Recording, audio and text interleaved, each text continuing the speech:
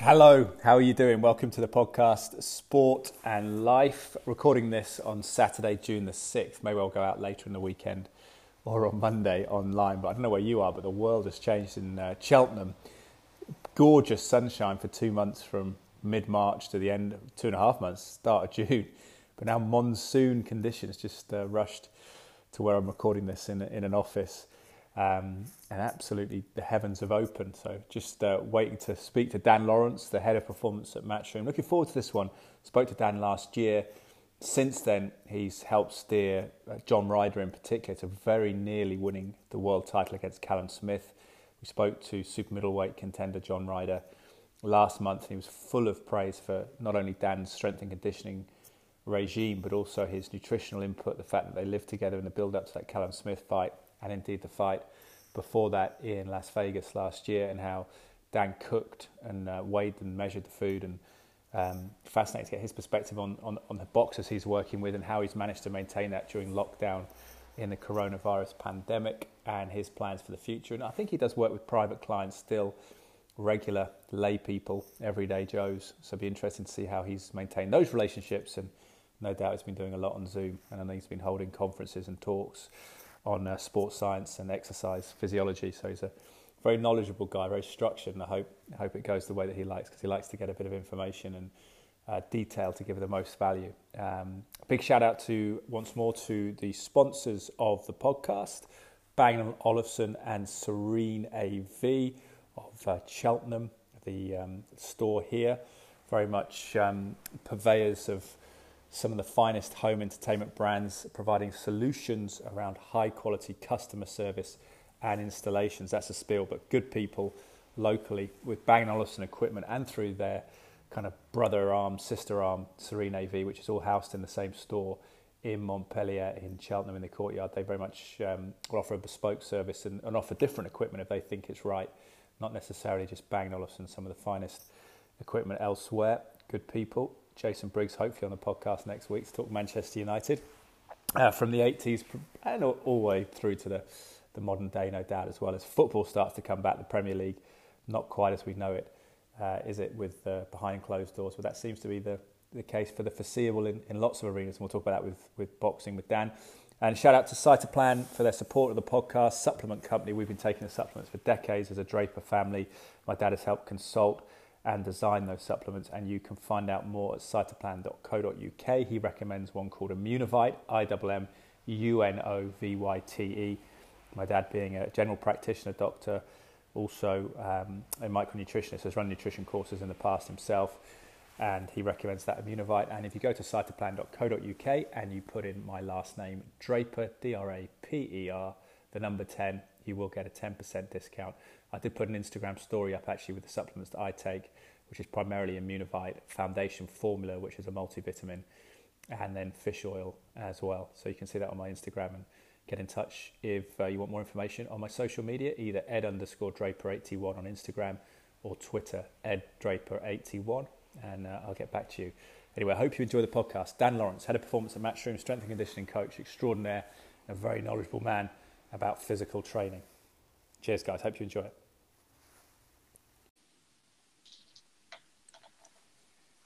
Dan, how are you? Very well, thanks, Ed. How are you keeping? I'm good, mate. I'm good. I'm very well. How's the whole last 3 months that's gone in a blur been for you? It has flown by, hasn't it, to be honest? Yeah. And initially after the transitional period, it's been good.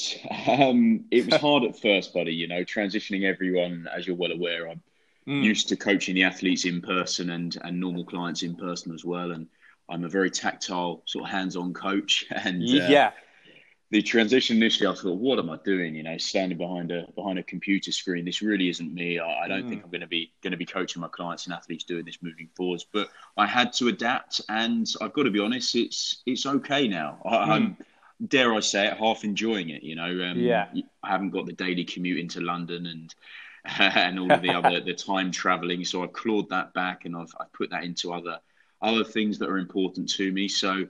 Whatever.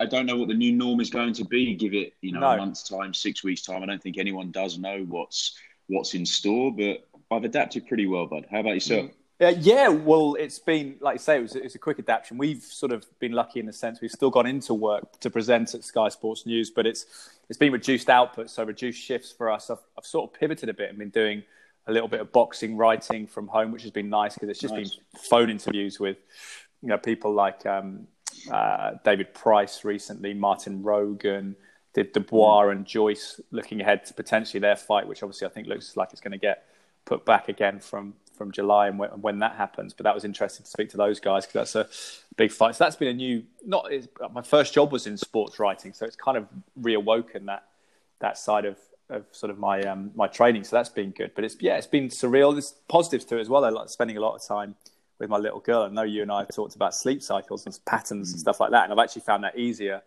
outside of extreme shift work to sort of get a regularized pattern and things. So that's been a positive thing. In terms of working with the guys, are you allowed now to meet up with them and do things under the guidance, or is it still not worth your while, you think, going to see them? It's a hard one. I think it's quite blurry at the moment in terms of what we're allowed to do based on government guidelines. I know one of the gyms that I coach at, BXR in London, that I see the boxers at on Saturday, they've now taken it upon themselves to move and relocate to a park next door and take equipment out. Coach people, within, I think there's certain guidelines, you've got to wear a face mask. But to be honest, Ed, I'm not rushing back into it, but I think I was one of the early on when this did happen.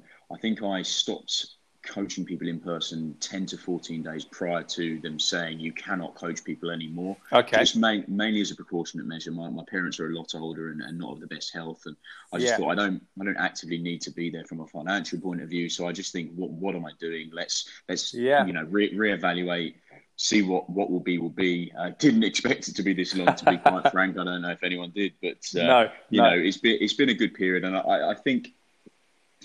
In terms of what I'm allowed to do now, I think that will change over the next kind of week or so. We'll have a little bit more clarity, I hope.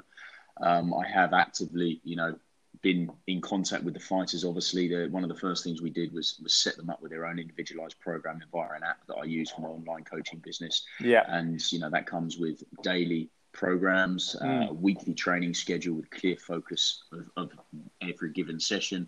It's very self-explanatory, you've got videos on there as well. So it was really, really good for the lads to use, and they've been plugging away at that. Yeah. So that's been good, but definitely, chomping at the bit to get back in with them, get in the mix and work towards our own individual goals again, Yeah, well, you put some great content up at Perform 365 on Instagram in particular that I watch. And you mentioned about being tactile. And I think, was it easier with the lay people to give them kind of, I don't know, do 20 press ups or a more simpler routine? Whereas with the boxers, when you're very meticulous about the planes of movement and the way that movements take place, was that more difficult when you kind of, like, say, watching through Zoom about what they're doing?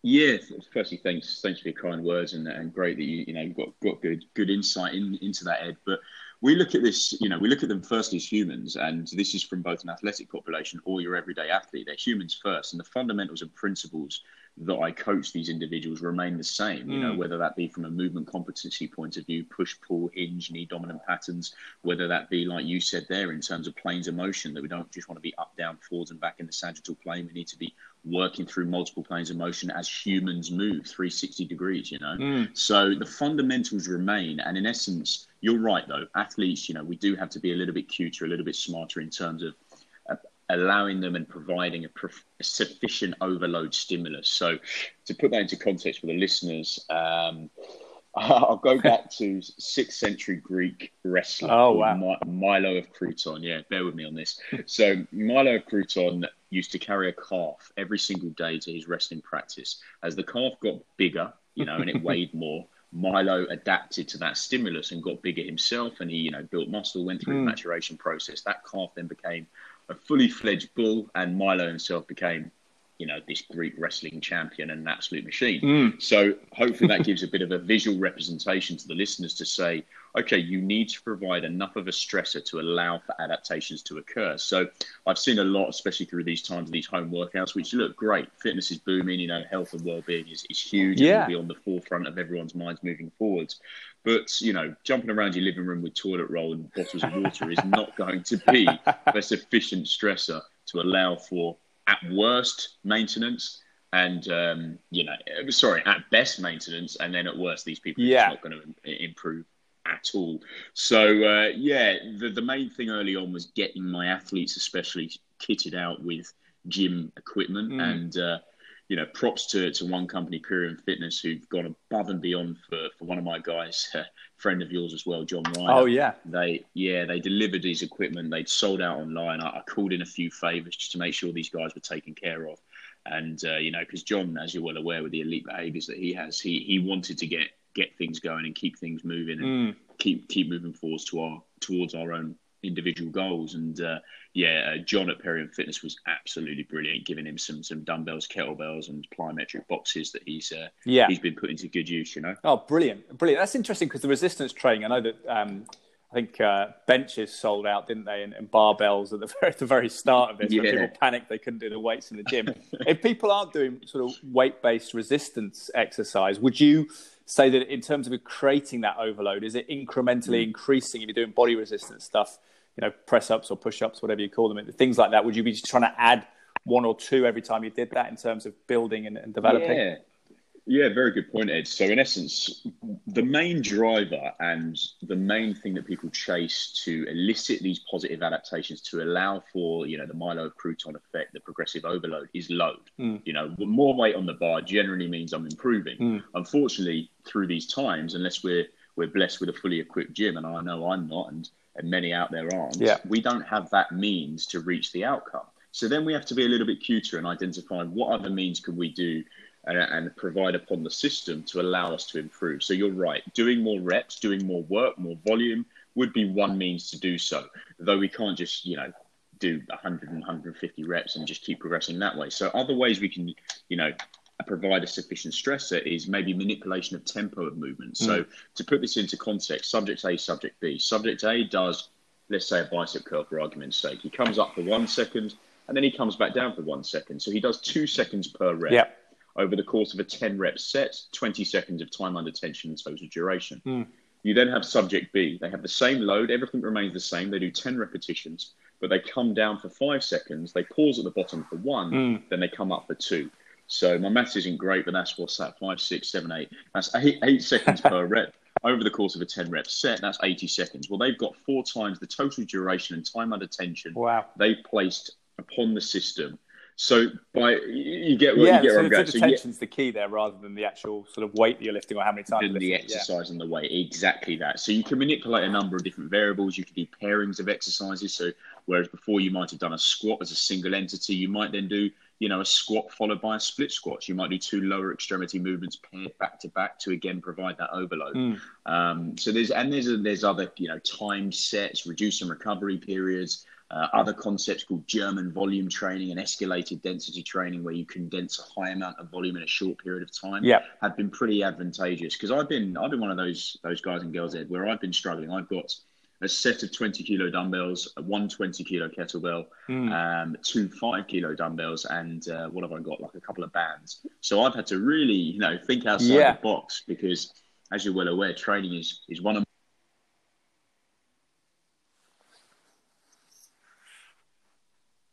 Still there, Dan? I am. Apologies, someone called there. That's all right. Don't worry. No, that's interesting, because I've got a kettlebell, an 18K kettlebell, and I've actually got a pull-up bar. What's interesting with you mentioned about how you create that overload is that I have almost a sort of homeostasis level where if I start doing pull-ups again, I get to about reps of 10 and almost sort of plateau there. But I don't know whether that's a psychological barrier or a mental barrier. Do you know what I mean? It's almost like you feel comfortable. That's my level. But obviously, if I can get that 11th rep out, then that becomes a progression. There you go. And look, progression is the driver. And I think you saying there, that's your level. I think I'm gonna debunk that. I think you've anchored that, Ed, but already you've said that's your level. Not at all. I wouldn't agree. I think let's shoot for 10. Let's progressively try and layer it, and maybe just set yourself a target of increasing a rep maybe bi-weekly or something like that. Or if you're going to do 10, what you can do is come up, squeeze and hold the isometric position at the top for 3 seconds, and then come down for 4 seconds. So there's various different ways we can make things a little bit easier or harder, client dependent. Yeah, no, it's a lot of it's been creative, isn't it? The creative element to it in terms of how you adapt. And I think sometimes with the gym environment, when it's laid out for us, it doesn't engage our brain in the way that the current situation is with everything. When you deal with the psychological side of this, because I know, Dan, you're pretty holistic in your approach. How have you found the difference between everyday people and boxers? Are boxers more used to a degree of uncertainty from your work with them? Because it's not like a football team where your fixtures are laid out, is it? There's quite often a lot of intangibles in terms of what they're working towards. There's a lot of moving parts, and as you're well aware from your experience working in boxing, it's not like you just get a date and it's completely set in stone. There's so many moving parts, and especially through these times. So look, I feel for the boxers, because in essence the strategy normally would be you agree a fight first, you agree terms, you have a date, and unless something happens from an injury point of view, which does happen, whether it would be with yourself or your opponent, that fight's going to go ahead. So you set the date, you reverse engineer the process, you talk to your team, you set the strategy in place, you work through different phases of training with a clear, evident goal of peaking on fight night, and then you get to work. So it's been hard for them also from a motivation point of view, and they won't mind me saying this.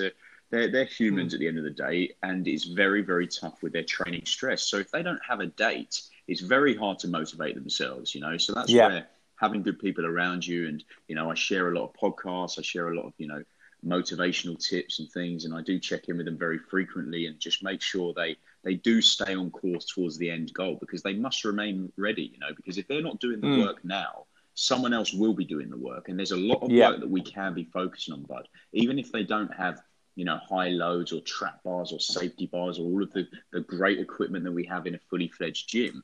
We can work on, energy system development. We can build aerobic base, aerobic fitness. We can build robustness around the neck, the lower limb, the shoulders, the trunk.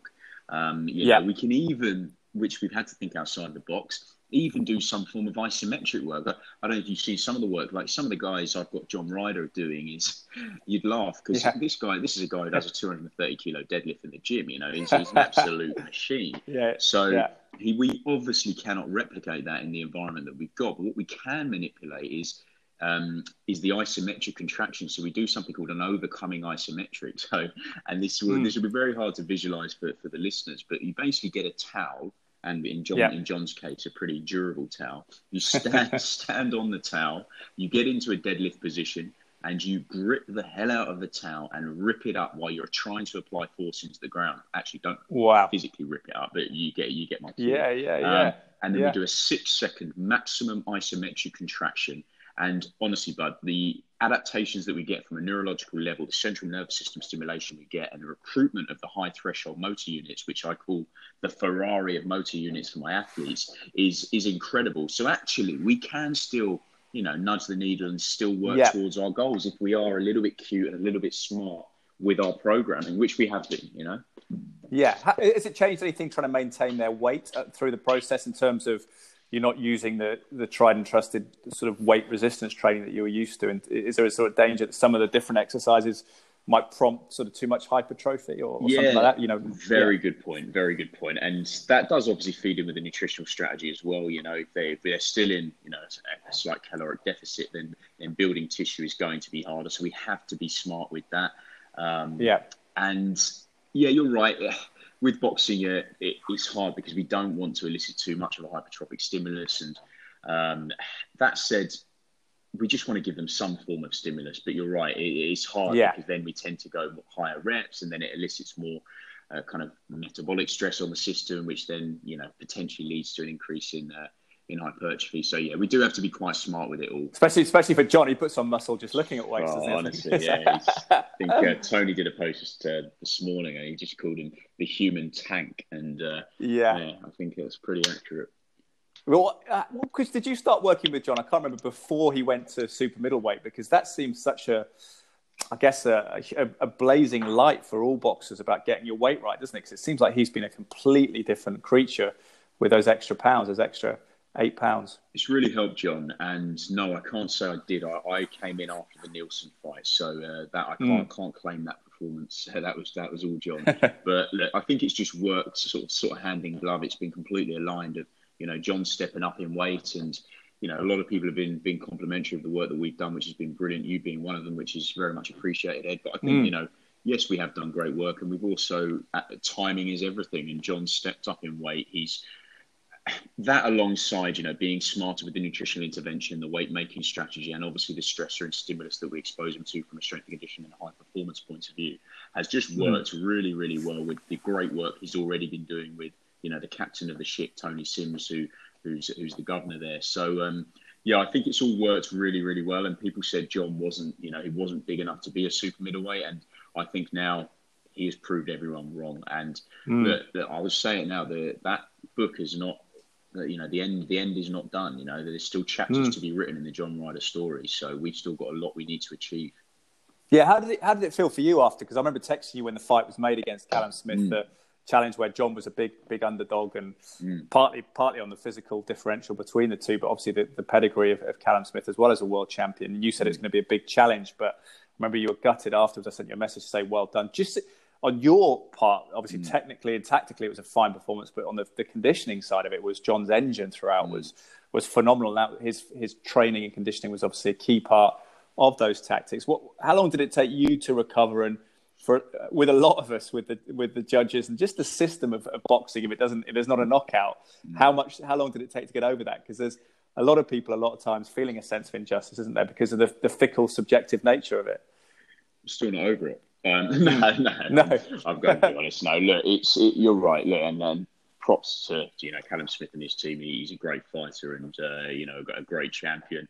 And no one gave us a hope in hell in that fight, Ed. Like, let's be quite frank and talk real here. Yeah. And no one gave John a hope in hell. The only people who believed he would win that fight was his team, and we truly believed he would win that fight. People thought he wouldn't last 3 rounds, and we prepared meticulously. We all sacrificed a lot. I moved in with John for 2 to 3 weeks prior to that fight. He moved away from his young family. We all made sacrifices, and we believed, we truly believed in every capacity, from the game plan that Tony set, which was absolutely brilliant, from the physical qualities that we, brought into play from a conditioning and strength point of view. And then going into the Lions Den in Liverpool and, everyone effing and blinding at us. I'll never forget it walking out. It was it was a really, cauldron. Yeah, it really was. But then I turn to my left and I see Tony with his arm on John's shoulder, and there's pictures to prove this. And I look at John, and John is literally licking his lips, ready to get in there. And I'm a bit taken aback by the whole thing, to be honest. But trying to hold it down, trying to stay poker face. But it was an incredible performance. And there was times in that fight. Look, Callum 6'3.5", huge super middleweight. John 5'8". He'll probably say 5'9", depending on his footwear. But he'll, there's times in that fight where John's in this, boxer's stance position, and you've seen some of the videos, Ed. And we do these hand-supported split squats in the gym with a safety bar, and John's doing 200 kilos with that, and I'm thinking, there's no way Callum's going to be pushing him back. John is so strong and so grounded, and it showed. I think that a lot in conjunction with his, incredible conditioning levels as well, and his desire to win, fed into for me, a career best performance that he just didn't get his just rewards for, Yeah, no, I felt he was I thought he won the fight personally. I think I was, I know Callum as well, but I'm closer to John, so maybe there's an emotional attachment to that. I didn't do it round by round, which I think the complexity of boxing sometimes is that if people give close rounds one way, suddenly it can look like a relatively wide thing, but I know John was particularly disappointed with one of the scorecards. It's interesting though with John though, because he actually accentuated the height differential in a sense, didn't he? He came in low. He made it even more awkward for Callum rather than trying to negate that differential. And with the team, with the tripod, if you will, of you, John, and Tony Sims, do you speak to Tony about the approach he wants and then tailor your conditioning approach to it, and knowing how John's going to be, what his stance is going to be, and how he's going to attack in a fight? We do. We identify obviously the opponent first, and then we do have that chat of tactics of what's going to in essence occur there. With John, and another one like Conor Benn, for example. His style of fight, stylistically, he has a certain style that we need to make him explosive and strong for. And you're completely right. So coming off centre line, getting deep into his leg position, being able to hold that low position as well is going to be incredibly important, that his legs don't fatigue.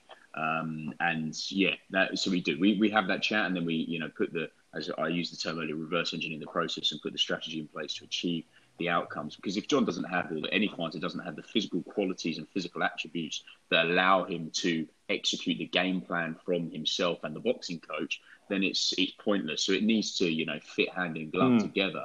So yeah. Yeah, you mentioned Conor Benn there. How you've worked with him today, I understand, or remotely at least. How is he doing? He's quite bullish from the interviews I've heard on the radio. Although he's very keen to wait until fans return, isn't he? Apparently, he's not keen to go in Eddie's back garden just yet. Conor thrives off the fans. He thrives off the occasion and thrives off the the environment there. So yeah, he's ready to fight. He's stage ready, and he says hello, by the way. I said I was going to feature on this, and he said hello earlier. But Conor's been putting the work in. I have regular dialogue with him. He's, again, Conor and John and some of the other lads, they do have these huge elite behaviours, and they just want to be the best they can. And I think Conor's improved fight on fight, and he's potentially got a huge fight next fight as well. So he's ready. He'll be ready, and he'll fight fans or no fans. He wants the fans there. He's he's a performer on the occasion, and as I say, thrives off having the fans there and being in the cauldron, as you mentioned. But he's a fighter at the end of the day, and he'll fight regardless, and the outcome remains the same. We just have to control the controllables. And also, I'll touch on something there as well in regards to me jokingly saying I wasn't over it. I'm not over it, because we put a lot into that Smith Ryder fight. But no sour grapes. We also dust ourselves off, realign our focus, and we go again when we get the opportunity. So I thought I'd throw that in there.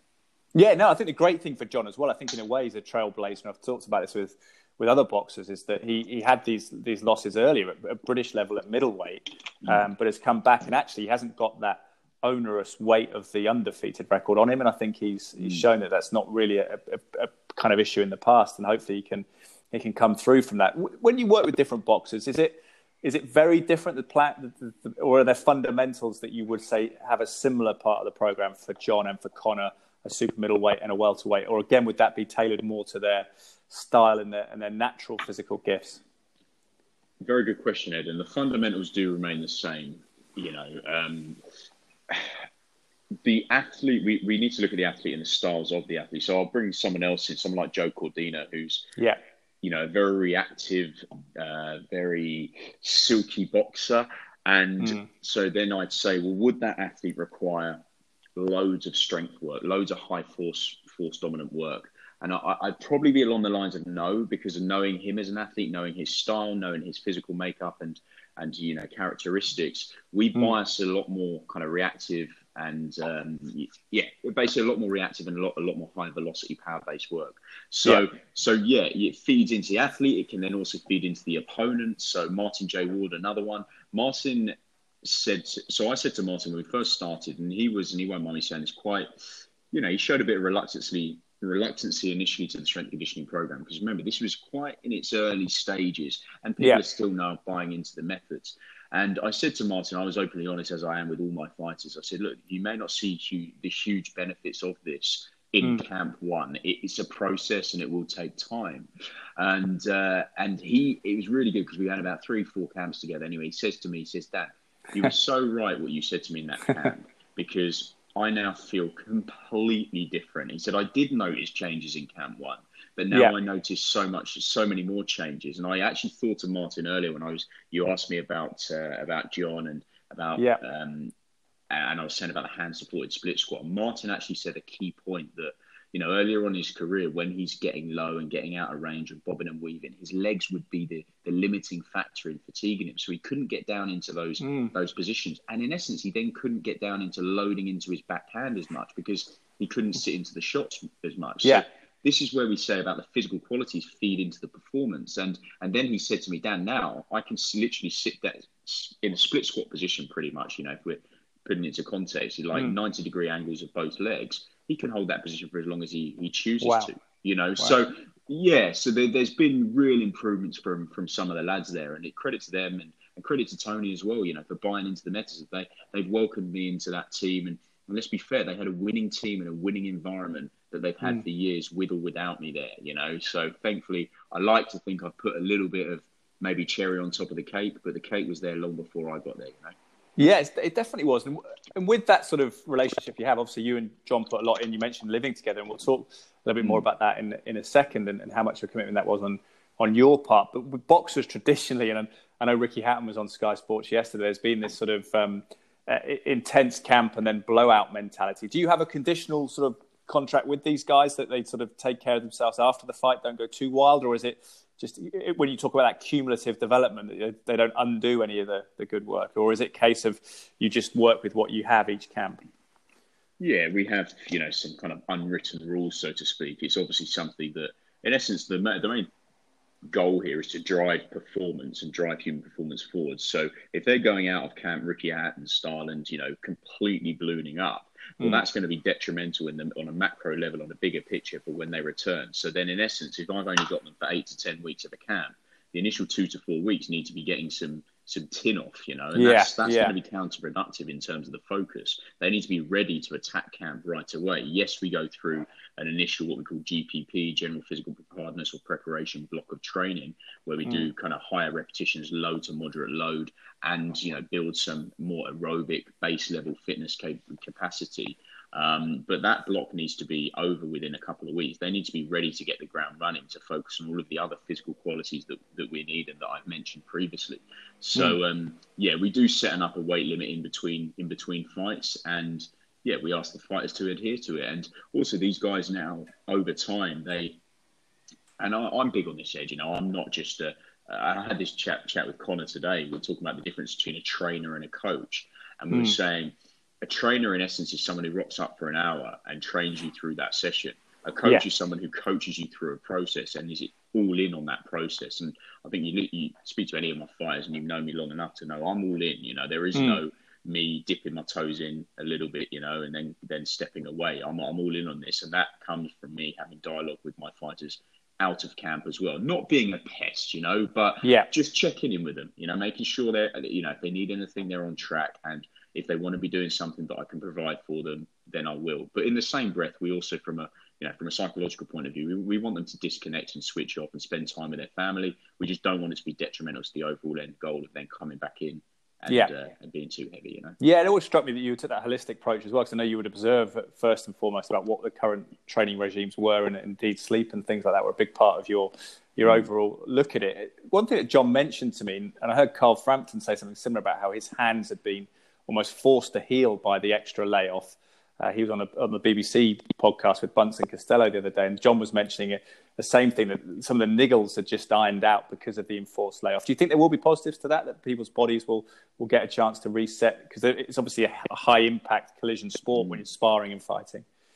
I think so. I think there's huge positives to be taken for sure. And I think from an inflammation point of view, from a niggles point of view, these guys are in a chronic state of stress, and we're constantly flirting with overtraining. Yeah. And you mentioned there of when I went into this high performance program, and one of my first things I did was just literally sit on a ring rope and identify what their current training stressor was. Because in essence, if I had come in like a bull in a china shop and said, "Oh, we need to add this, we need to do this," well, these guys are on the verge of breaking down anyway. And if I'm looking to achieve the qualities I'm looking to achieve from a physical preparation point of view, strength, speed, power, etc., that have high neural outputs, well, if their central nervous system and their system in general is in a chronic state of stress, there's no way I'm going to achieve those peak levels. So a couple of the basic things I did initially was I gave them two simple things to do: optimize sleep duration and quality, and also purchase a heart rate monitor. Go and do those. And then we've layered it from there over the last couple of years. And then, if I'd have gone in, I had this chat with someone the other day, actually, if I'd have gone in and said, okay, I want you having 150 grams of protein a day, I want you having 200 grams of carbohydrates, they would have been like, what the hell are you going on about? And it would have been huge information overload. I give them 6 to 8 things to do. They wouldn't have applied any of them. I go with 1 or 2 simple things of saying, okay, I need you having 8 hours sleep a night. If you want to have a nap during the afternoon, don't have an hour and 15 minutes, have a 30-minute nap, based on circadian rhythm, etc. And then also just buy a heart rate monitor, just so I can understand from a physiological point of view what you're getting out of your boxing sessions, what you're getting out of your runs, etc. I can then take that information and data, and then I can influence the decisions moving forward of seeing what area we potentially need to improve on, or what maybe we're getting a good enough stimulus from already in your training. And then, as I say, and then we can, and now, I've got, Joe Cordina, Martin J. Walk, Connor Ben, they'll send me all of their, and John Ryder, they'll send me all of their data from MyFitnessPal now, because they're tracking their macros, they understand their protein, they understand when they need to increase carbohydrate intake around specific sessions where we do a high and low fueling strategy day. Because in essence, as you've alluded to there, Ed, is we're not just trying to fuel performance and drive performance, we also need to make weight, otherwise they're not fighting. So we adopt, there's a great paper from James Morton at LMJU University on fuel for the work required, where he basically does high and low strategies. So let's say, for argument's sake, Monday, Wednesday, Friday are sparring days. Let's say they're doing 10 to 12 round sparring. Well, we know that's pretty important in terms of the overall week. The sparring is the main thing.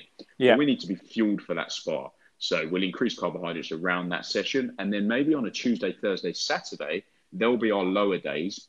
Again, dependent on the training stress, but they'll maybe be our lower days that we can get through without being fueled to the top level, so to speak. Yeah, great stuff. And with go back to the weight issue quickly, would you advise, because obviously there's a sort of a kind of philosophy that's maybe dissipating a bit in boxing, was always what can you boil down to the day before a fight to make and be as big as you can on fight night. Would you advise against that generally, like severe weight cutting? Severe weight cutting, yes. Our weight cut starts from the first day of camp. We have a strategy in place, and we map it out of how much. Firstly, where are we at from a weight point of view at that given point, and where do we need to be from a 24 hours pre-fight or making weight point of view, and how long do we have? We'll then strategize based on a weekly basis of where we need to be at the start of each week. So that's when it actually starts. It's not we've got a fight in 2 weeks' time now. Let's start cutting weight, because then it can obviously be, detrimental to the health of the athlete, which is obviously one of our main rocks anyway. So yes, we want to fuel performance, but the health of this fighter is obviously paramount. So that starts very, very early on, and we have a strategy around that, and that depends on the fighter. That depends on their previous experience as well. Again, this isn't a dictatorship. We need to have that open line of communication with the fighter of what works best for them.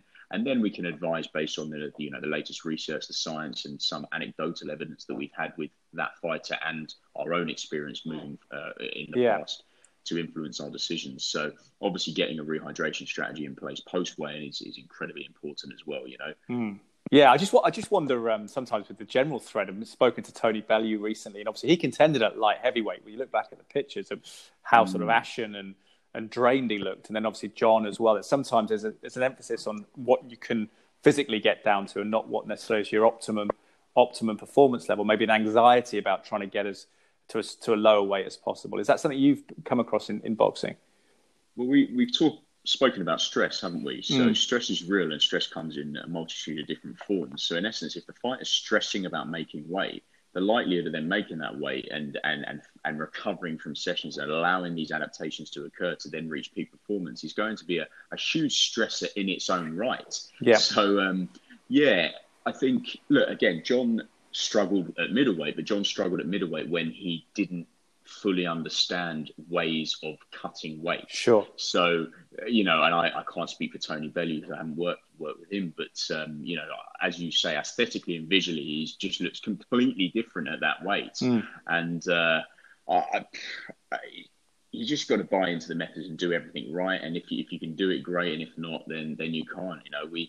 We do get like fat mass testing and things done that look at bone density, look at muscle mass, etc., that can then pretty much give us a rough indication of whether this fighter can actually make that weight. Yeah. There is quite a lot. I remember Darren Barker said it was almost done by height, like how tall were you? Obviously, there's a lot more complexity stuff that you can't see. Yeah.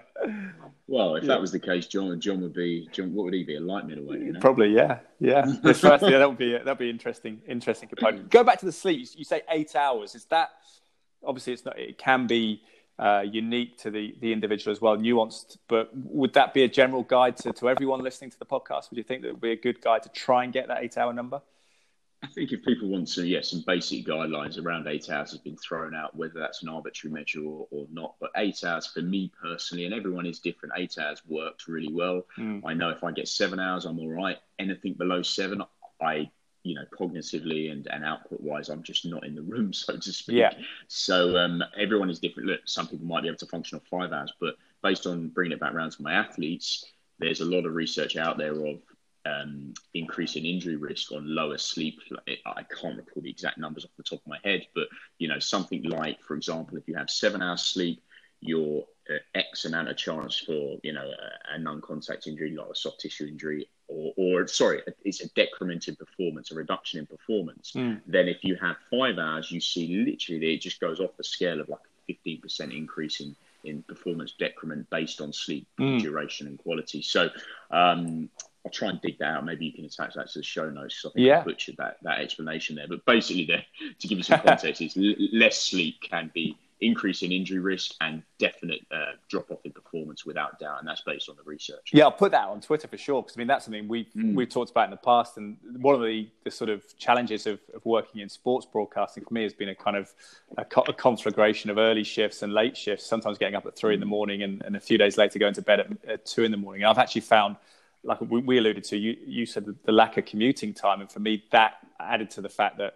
I've been working from home quite a lot. You can create more regular patterns. And I suppose for a lot of people, that's been an opportunity through this time who aren't necessarily getting back late from work, eating late. They can actually take more control in a sense, can't you, when you're in that confined environment? I think that's a positive that we've all got through this time. And to be honest, as much as it's a global pandemic, it's terrible, and everyone's health is paramount. I wish everyone positive health and positive outcomes there. But if we do have good health, we've got two options. We can either pivot and thrive, or we can succumb to the environment that is upon us. And I'm very much of the former there. I want to control the controllables, and I want to maximize each and every day. And if, going back to the training side, if I can't, do a trap bar or get some heavy weights and train the way I want to train, well, I'll have to pivot and adapt and see what I've got available to reach the outcomes that I'm looking to achieve. So same thing applies from a daily productivity point of view.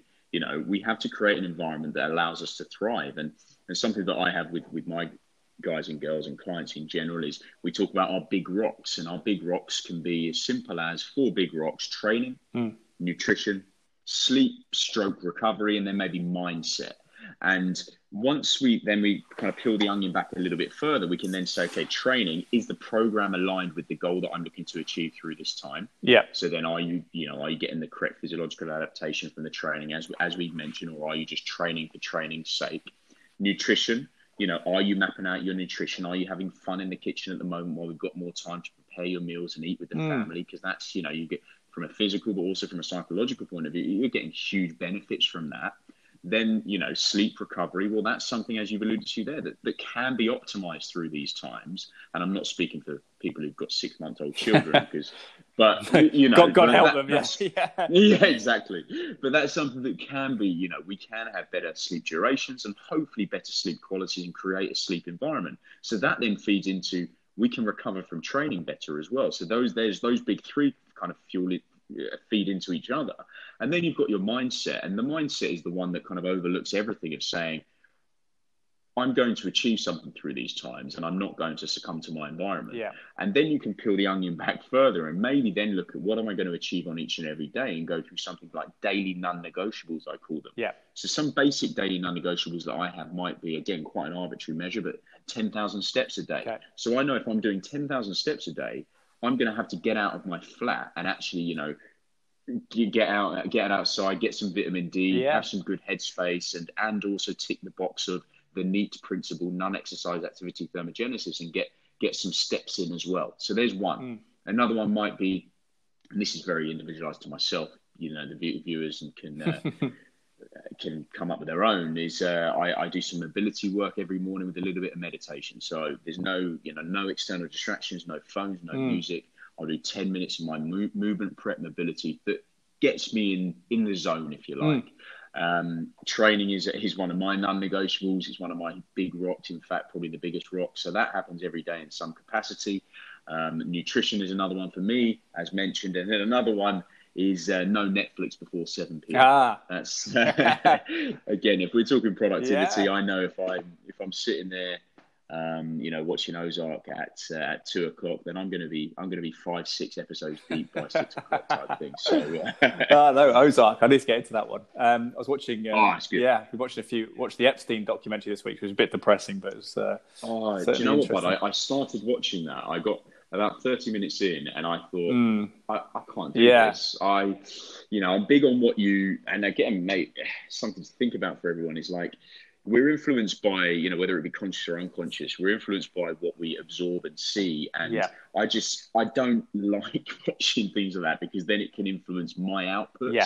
I know that's a little bit deep, but I try and watch more uplifting things. That probably really goes around that. Yeah, and what's your approach on that note been to the virus and consuming information around that? Do you do it in select sort of samples? Because I think there's been people who have been overloaded by sort of wall-to-wall updates and felt very anxious because of that. Yeah, completely. I think we need to keep our finger on the pulse and be aware of what's going on. But in the same breath, there's so much negativity in the world at the minute on a number of scales. And I think we need to be aware, and we need to control what we can control as individuals. But we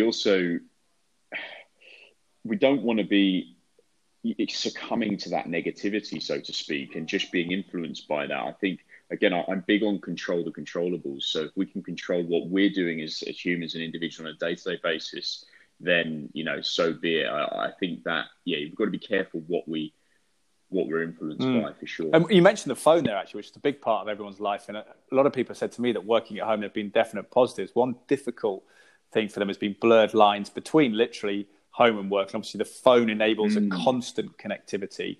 Do you have discipline around that personally? And do you have some sort of discipline and etiquette around that with your boxers? Because obviously they have to then, that this is factored into sleep and rest as well, I suppose, and not being kind of awake and alert, looking at social media or whatever it might be.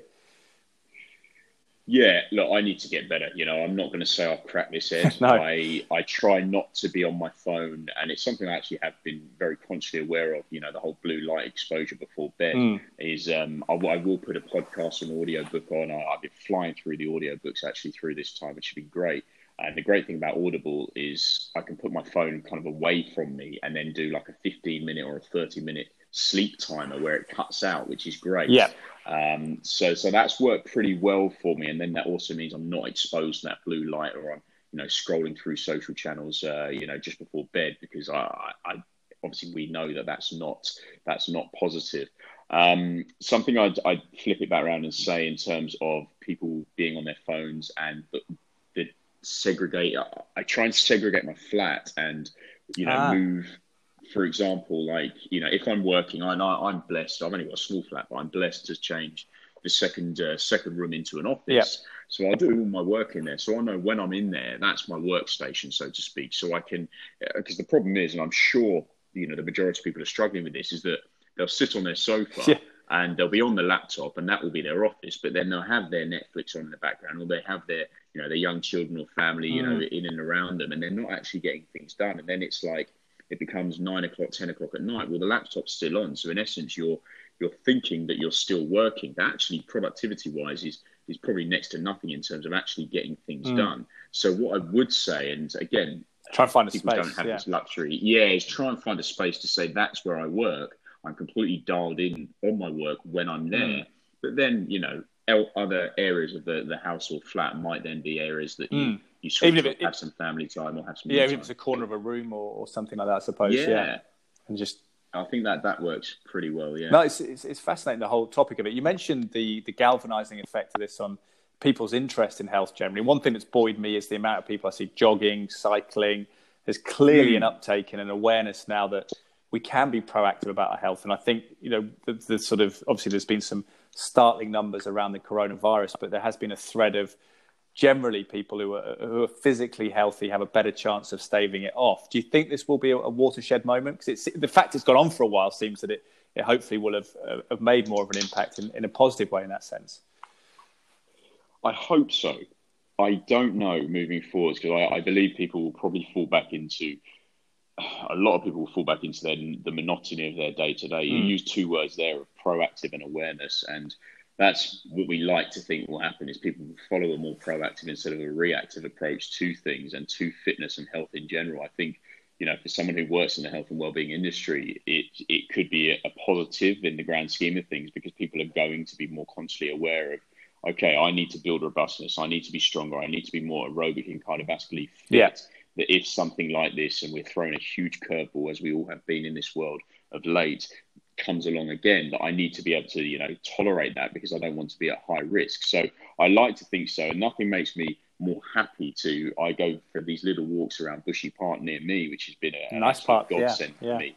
Yeah, it's beautiful, and especially when the weather's been lovely, and I see all of these people running. It's so good to see, and these are people that wouldn't have been running before. So I like to think that they'll be able to kind of maintain it.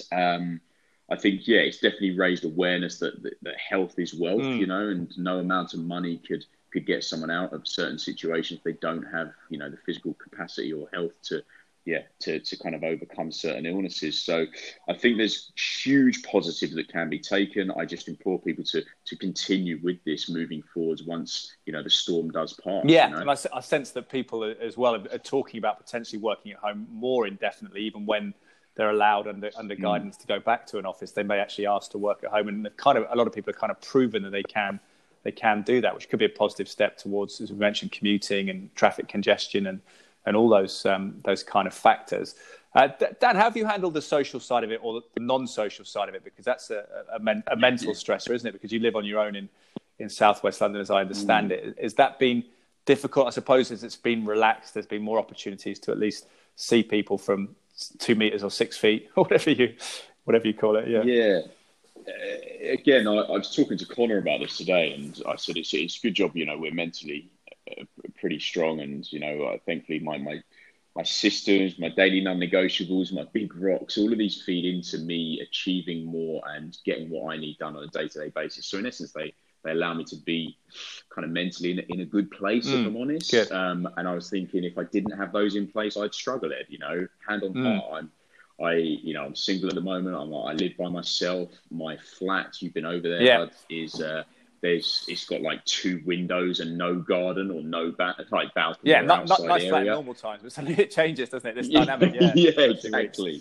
So that's where I say, the Bushy Park walks have been a bit of a godsend for me, because they really have.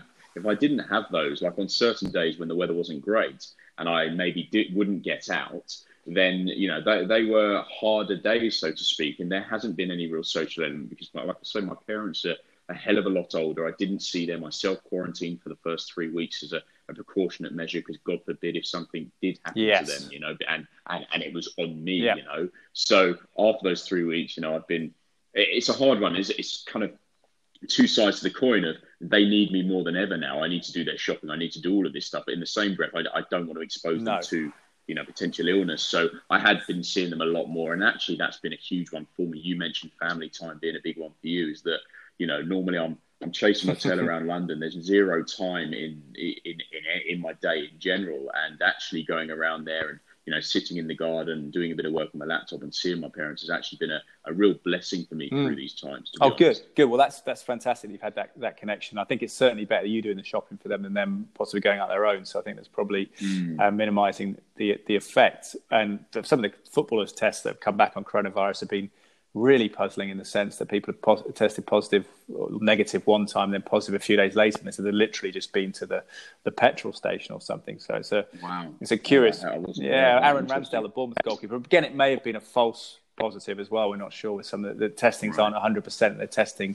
thousands of footballers at the same time, I guess. What's your hunch, Dan, on when boxing comes back and how it looks? So we've got some potential dates. I won't disclose too much, but there is going to be. Well, I say I won't disclose too much. It's been out there on social channels anyway, from Matchroom saying Eddie's going to be having the fights in his garden, so to speak, and what level those fights are going to be. Whether they're going to be huge title fights, I don't know. I think they're probably going to be more for the the up and comers, so to speak. I think there's going to be a lot more domestic fights. Look, it could be. Let's flip it back around to John Ryder. It could be a positive in regards to Callum not getting a fight against one of the the so-called bigger boys in the global world of being able to travel. So his hand may get forced to say, if you want to fight, well, look, public demand will, I'm sure, want to see another John Ryder fight. and it will mean that it stays within the guidelines that we're looking for as well. From a sort of COVID-19 situation and safety point of view. So there may be some positives for some of the fighters in that regard, but I think we'll be out end of July. I think we'll have probably a couple out then. So we're actively looking to start camp with a few of the lads now to continue and some of the good work they've been doing, by themselves, so to speak. Good man. Well, good luck with those preparations. We kept you a long time, but it's been a fascinating conversation as ever, Dan. Just points in the direction of where we can follow you more, because it's great of you to give this information, but obviously people may potentially want to hire you as a client or get information from your great social media channels. Thanks, Ed. Yeah, it's Perform 365, and Instagram is probably the main channel that I'm quite active on there. And post a lot about the fighters, and hopefully give some little insights into some of the methods that we use with the lads.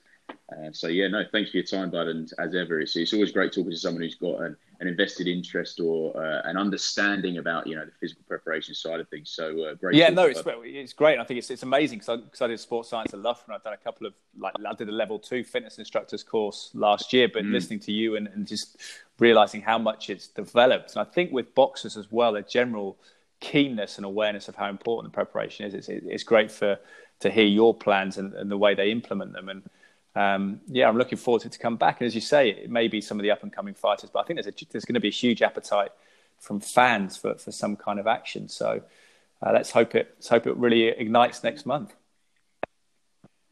Yeah, looking forward to it. You're right. There's massive public demand and appetite there for seeing not just boxing. I think some live sport in general. So. It's going to be very exciting, and the lads will be ready by the time we get. I'm sure Eddie Hearn will have a cardboard cutout crowd in the Garden match room.